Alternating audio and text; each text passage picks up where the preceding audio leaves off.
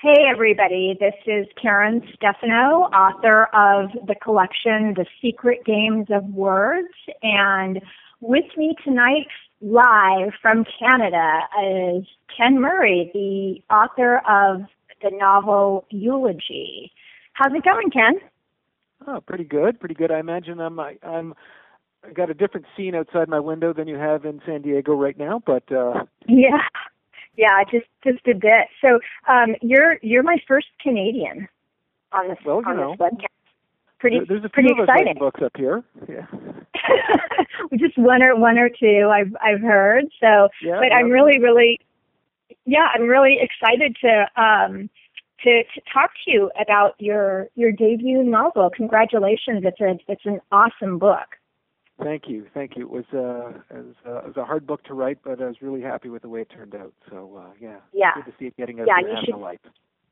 Yeah, you should be incredibly proud. And to get us kicked off here, I thought it would be great if you could read for everyone listening an excerpt from Eulogy.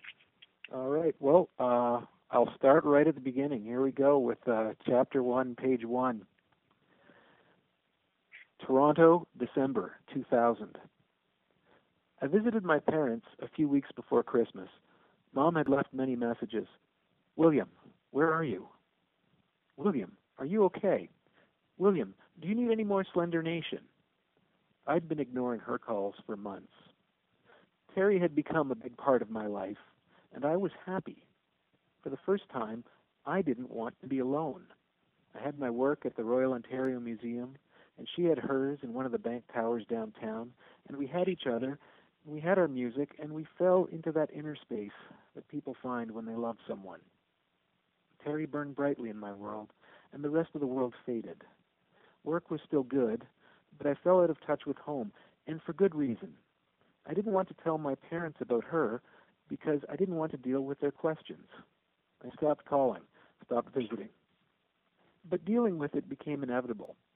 I had to tell my parents that I had a girlfriend, and even though I was a grown man with an established career, it was terrifying. I shouldn't have done it, but December has that magical power to make us that much more crazy. I drove home to Otterden, the southern Ontario industrial town where I grew up, for a Saturday lunch visit, blasting trance music along the way loud enough to make the steering wheel shudder.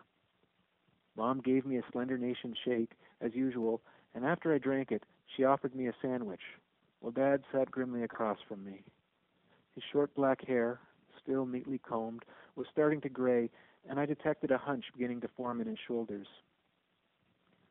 The government, he said, is trying to destroy us. I know, Dad. You've told me that before. You've got to be careful. Any day now, son. Any day. Any day what? I said, not sure if he was still talking of the government or had moved on to the Antichrist. The two were synonymous for him. That's fantastic, Ken. Thank you so much. And a fantastic opening to a fantastic novel. In just the little bit that you read for us, we got a taste of how you do dialogue, and my takeaway from reading Eulogy was that you are exceptionally good with dialogue, and especially with the art of creating the right beats of movement and the right amount of conflict, and more importantly, to me, just the right amount of internal thoughts in between.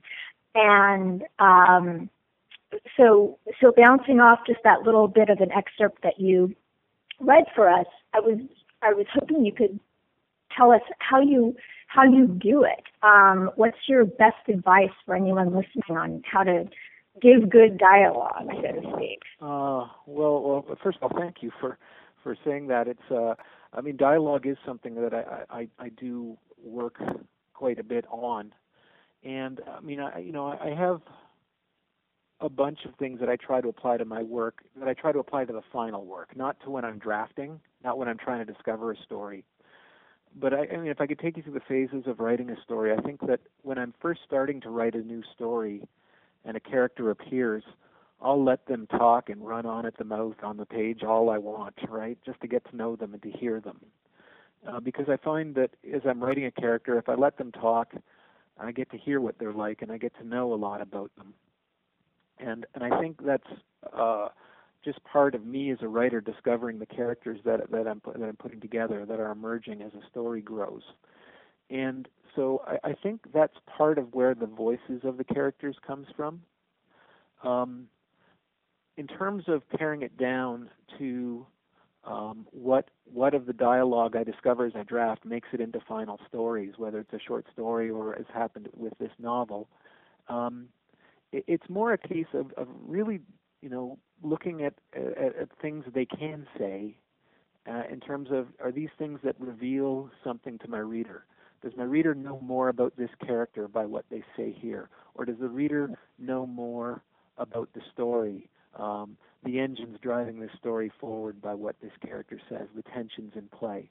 And that's what really matters to me, because an interesting thing happens with dialogue. I mean, even the most, like pages and pages of just commonplace dialogue can make a story stall. But, a simple statement by a character in commonplace dialogue, even a character just saying yes or no to a question or to a situation in their own voice, depending on the context. If the reader knows the context of what's being said and where that character is coming from and everything that's in play, that can have a tremendous impact. So it's a sense of that test is there a dramatic value to the dialogue in terms of what it reveals? Yeah. And in terms of the internal thoughts, it's really just a question of depending on how the point of view is set up, is which of these characters does our narrator have access to, and at what points? Often I find that stuff late in the final revisions. We're like, okay, my reader needs to know. This is a character that I've given my reader access to in terms of internal thoughts, and in this situation right here, the reader really needs to know what they're thinking. So that's usually where that stuff gets peppered in later on. So it's a multi-stage process for me. It never happens all at once, but I find it really does add a lot to the story. Yeah, it's it's exceptional throughout the whole book. So very, very well executed. Oh, let me ask you something else. Your main character, your narrator, William Oakes, he's certainly going through an interesting crossroads, but which I'll get to in a little bit. But how did you create William Oakes? And how do you go about constructing a character generally? Wow, that's for me. It's a lot of it's writing them out. I mean, William first appeared to me. The character who became William, let's just say that, first appeared to me, more than 10 years ago, and he was, a boy going to an amusement park with his dad, and that's really it. And this is just sort of like, I mean, really, this is I can actually remember the moment that he first sort of showed up. I was walking home on a Sunday afternoon in Toronto, and there was I just I had this image of this kid and his dad going to an amusement park, and it just doesn't. But the trip to the amusement park isn't amusing or fun. It's kind of weird, like nobody's having fun, and that kind of stuck with me. And so I started writing that scene, which became a short story that eventually became this novel, to find out who this character was. He was sort of like me in some ways, but in many ways he wasn't. And so that's kind of how he developed. I mean, you must, I would think, like looking at the collection you've put out, you must have had similar experiences that way at times too. Or I'm curious if you have, where, you just sort of, you rate these characters and they start to appear, and then you see what they do. They kind of reveal themselves that way.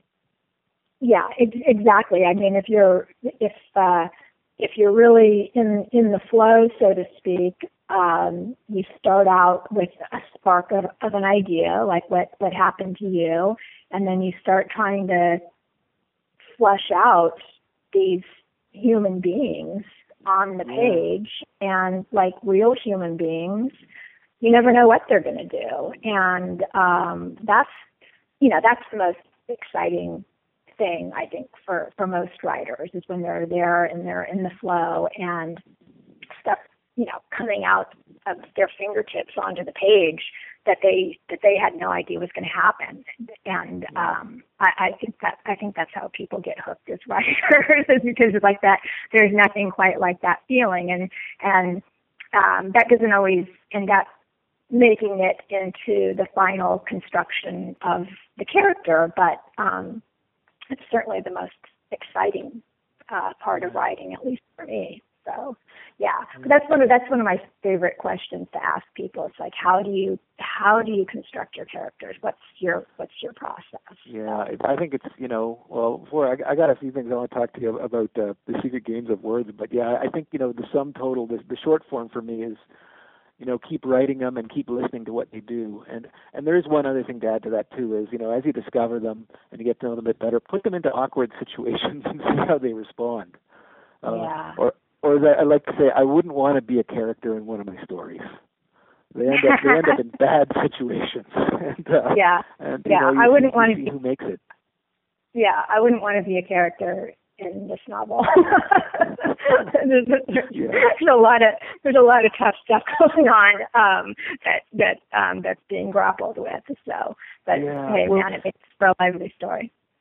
It's the relationship a reader has with a story, right? Like, it's a one-on-one thing. So a book, or any story or any book, can take a reader to places that we don't want to go in real life, or we don't even want to go necessarily in conversations with other people. Yet we want to learn about this, and we want to experience them at the safe distance. We want to know about them, and I think that's. People ask me, why are books always going to such morbid spaces? Because we need to go into those. But it's better to go to them in books than in real life. Yeah. Now, I was wondering, really enjoyed reading over your collection. And The Secret Games of Words, which is just such a beautiful, beautiful book, both for its individual stories and just the range in it.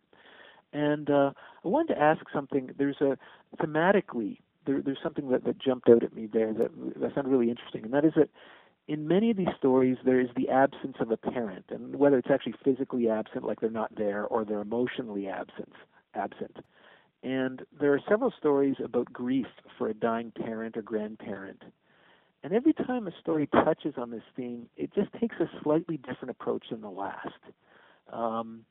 And like, they're all different in their own little way. And I was curious, like, did you craft those subtle differences consciously, or like, how did those emerge? Well, I guess, in terms of the stories about grief and about dying parents or grandparents, instinctively I want to say, because I've had a lot of experience with death, but that's not true. I've had a moderate amount of experience with death, but the process of death, the journey to death, is something that touches us all so viscerally, and I'm no different in that respect. So I think that the experiences that I've had with it just hit me so hard that they were the source of several stories.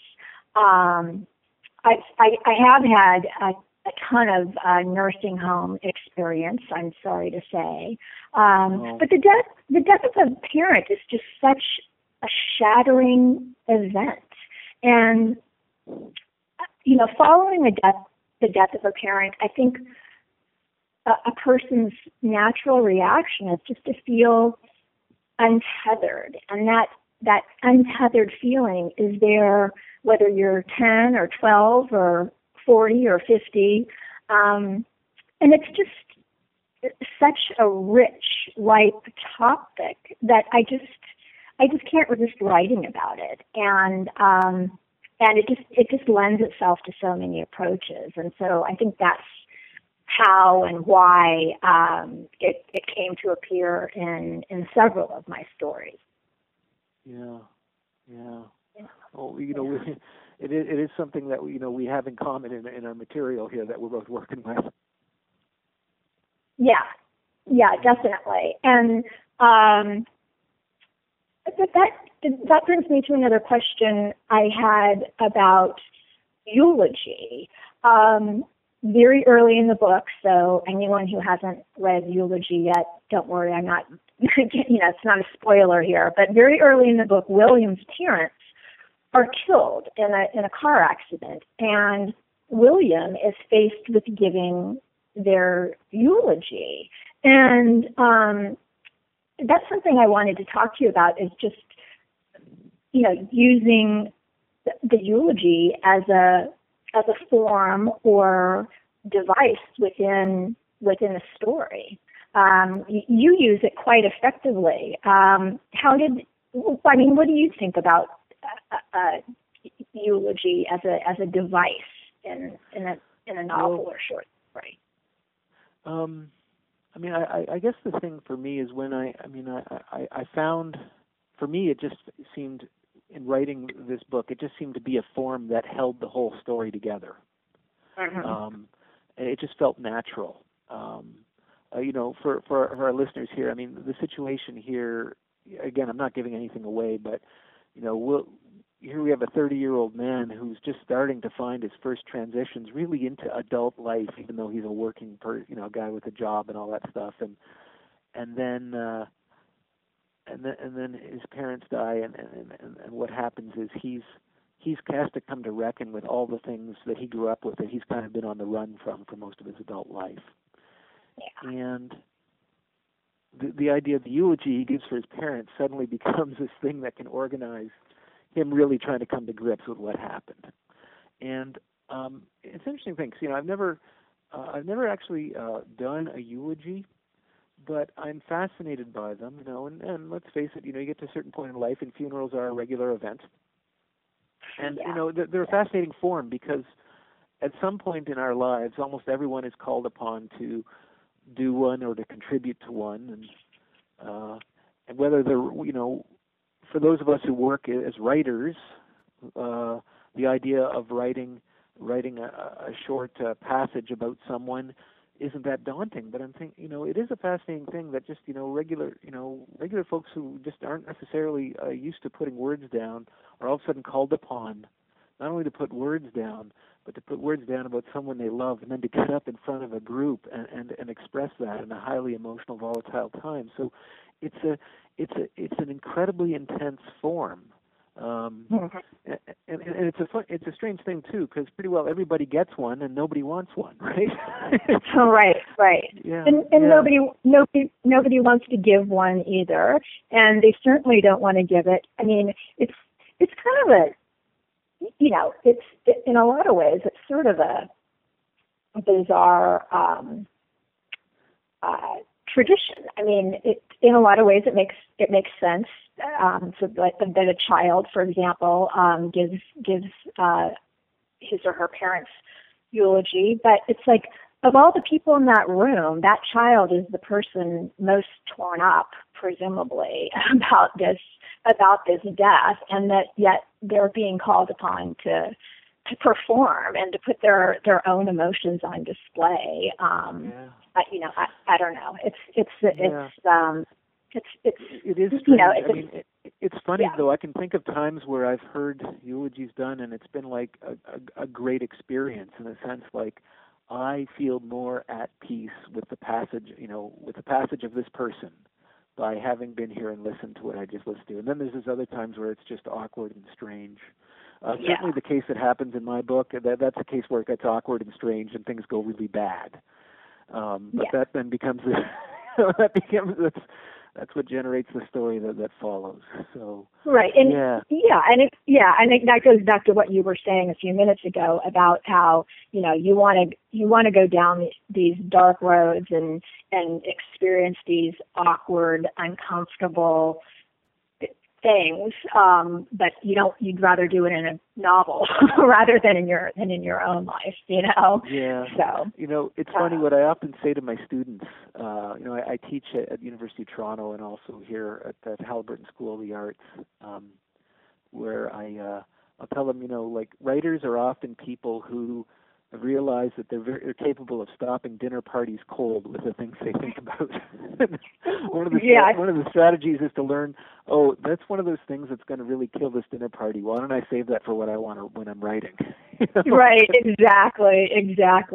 So that's pretty funny. So. Yeah. Hey, I was wanting to talk to you a bit about something in your collection too. And I was sort of touching on this a little bit earlier, and that is the range, and particularly the range of form. Because here we have some beautifully crafted longer short stories, and then every now and then there's several flashes of microfiction, things that are about a page long. Just make these just stunning, kind of like, punch in the solar plexus impressions, some of them. And then there's also poetry. And I was looking, and it seems just they all interact so beautifully with each other. And I was thinking about the poetry, and I was wondering just, in terms of your day-to-day writing, like when you sit down to work, whatever time you've locked off to work in any day, is poetry something you actually pursue in and of itself? Like, I'm going to write a poem today, or is it something that just emerges and helps you to better know your prose? Like, what's your relationship with that in terms of your working time? Yeah, that's a really terrific question.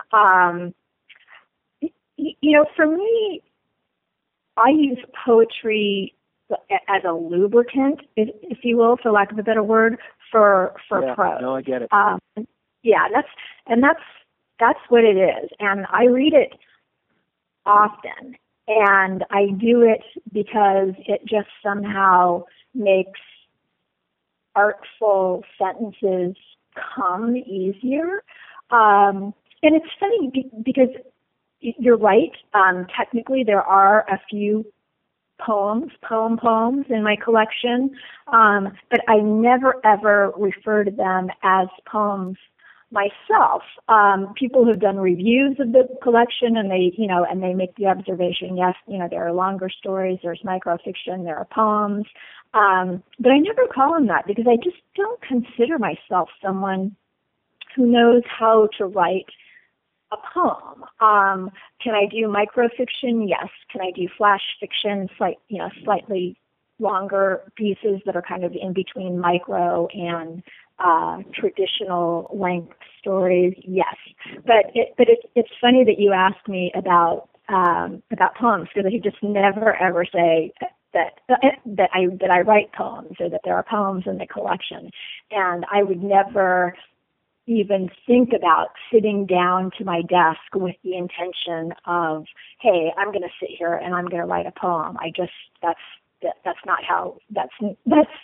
not my approach. But I'm a fan. I read it like crazy, and I just don't think that my writing life would be the same without large doses of it in my life. So. Yeah. Well, your appetite for poetry definitely influences the prose you're putting out there. You can see it sort of in the construction, phrase, sentence, paragraph, and the images, how they flow. There's an elegance to the work, and you can tell there's a consciousness to that, to how the words sculpt the image for a reader to see these characters and their situations and to know them. So, whatever you're doing, it's working well. So. Well, thank you. That's so. I mean, that means a lot to me to hear you say that, and thank you so much. So, I want to shift gears for a second and ask you a personal question. In your novel Eulogy, William is turned upside down as memory and facts collide in his life following the death of his parents. So I wanted to ask you: have you personally ever experienced such a collision in your own life? If I can be so bold. Well, it's funny, I'm sure it's happened to me, but never quite at the level it happens to William. Fiction amplifies life. I mean, I can think of, there was a situation that there's something that happened to me in terms of like discovering a piece of family history, and this happened about 10 years ago. And actually, part of that discovery influenced this story, where I remember just doing a little bit of family research, family history research with one of my cousins. We'd spend time hanging out together, and he's an older than me by several years, so we didn't know each other growing up. So it was a fun way to get to know each other better. And we just started by, much as William Oakes does in this book, testing, trying to discover something about a house that had allegedly once belonged to an ancestor in Toronto. And what we discovered was that the story we'd been told of how that house came to be or whatever just didn't hold up. It wasn't. It actually what happens in the story. It's a house that was appeared and built 10 years after this ancestor had died, and we've never been able to find definitive proof, but we actually did find a link which suggests that it was the charity of an extended family member who came in and took care of that. A branch of, I guess, our family that we don't really know anymore, but someone came and took care of everyone. And I remember that being a moment where, as disturbing as it was to hear that these tales had been told time and again, on grandmother's knee about who so and so was and what they didn't hold up. There's also this beautiful discovery that made so much sense. And it actually increased my my understanding of a lot of people in my life and my compassion for them. And in a way, I did use that in the book for that particular passage and that time frame and that section of it. And you'll know that section, and anyone out there who's read the book will know what I'm talking about. But I don't want to go too far into detail about it. We'll save that for our readers. So that was one experience, and it was one of those weird things where, like, okay, the facts aren't adding up to everything I've been told or everything I thought was true. And in that moment, it's best to not fear the facts, but to embrace them and see what you can find. And then that did happen there. It was a great experience. And that's a beautiful thing, to be able to get past. Because initially it's unsettling when memory and facts collide.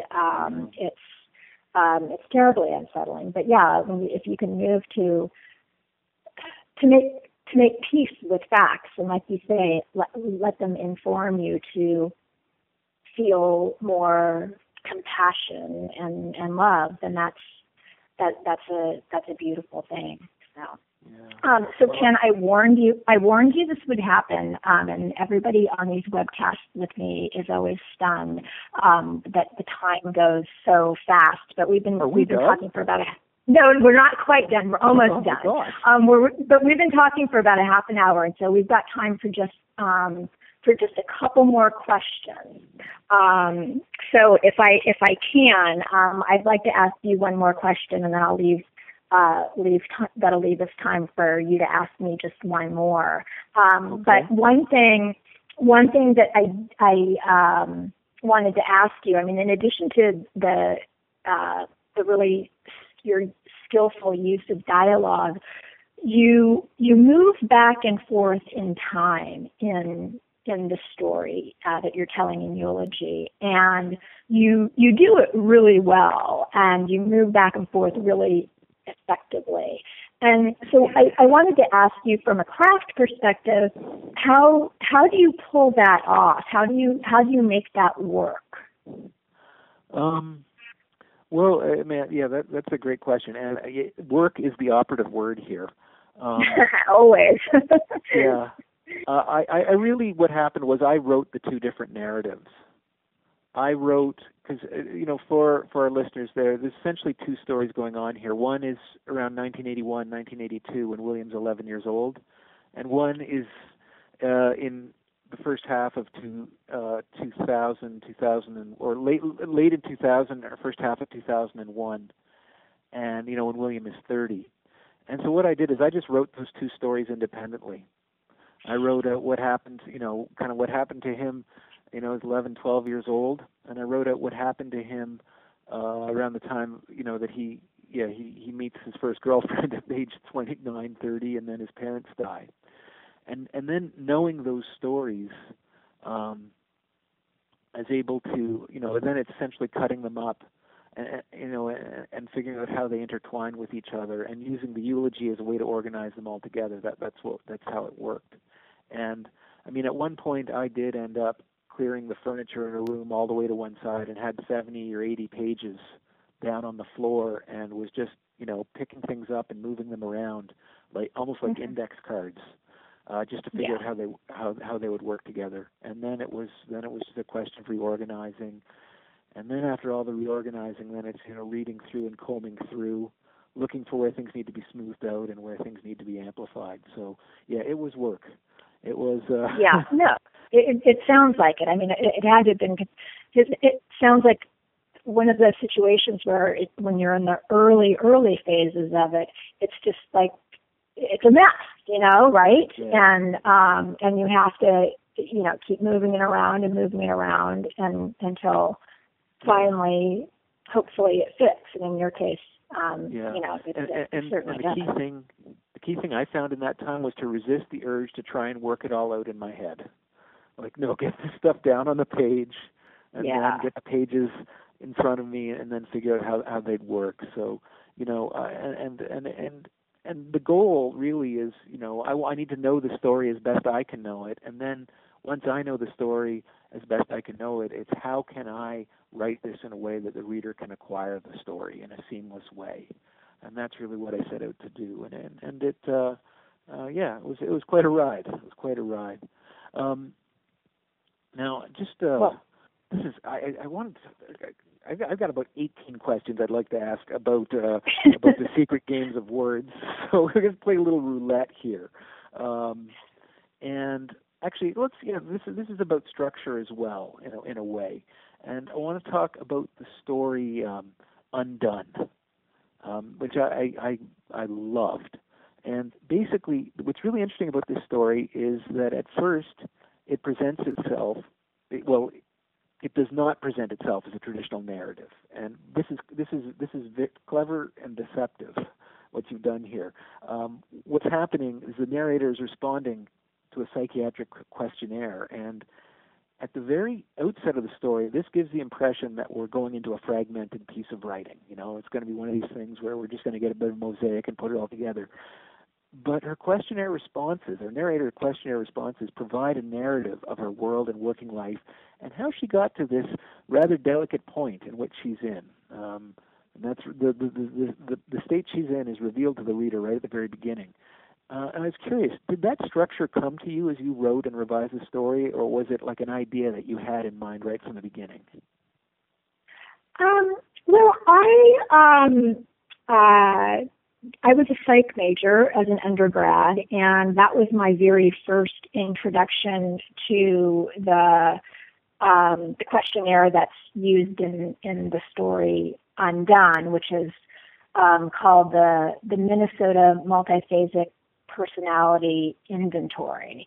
And then I was reintroduced to the inventory through a therapist, like in 2007.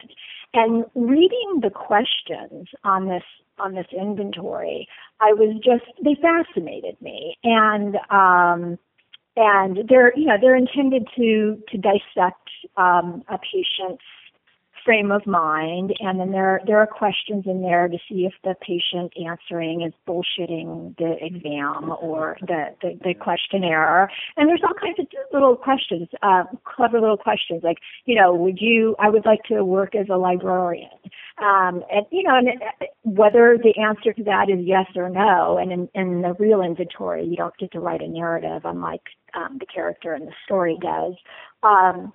But, questions like that say a lot about a person. Some people would like to work as a librarian. Other people would, think that would be the most miserable job in the world. But so I started out by just being fascinated with these questions. And I thought that they were just made for great, great prompts, great writing prompts. And structure, and the reason I asked you about how you put together your structure of moving back and forth in time is because structure is really, really difficult for me. And the fact of the matter is that I'll do anything to cheat on structure. And this is true. And using these prompts, these MMPI questions as prompts were a great way for me to cheat. And so the way I put this story together is I did start out by just writing like little mosaic pieces that came about from the prompts. Like one of them in the story is evil spirits possess me sometimes. And so I wrote based on that just as a prompt.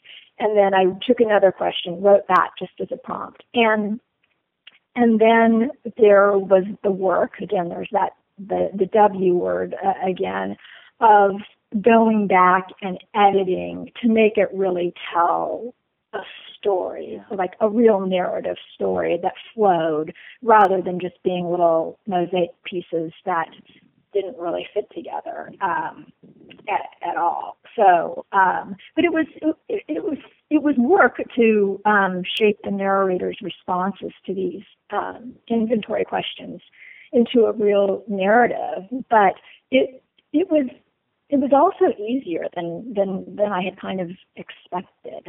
It flowed much more organically than I ever could have hoped.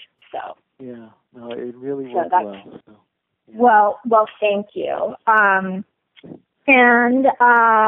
as promised, we are just about out of time. So I just wanted to conclude, Ken, by thanking you for joining me.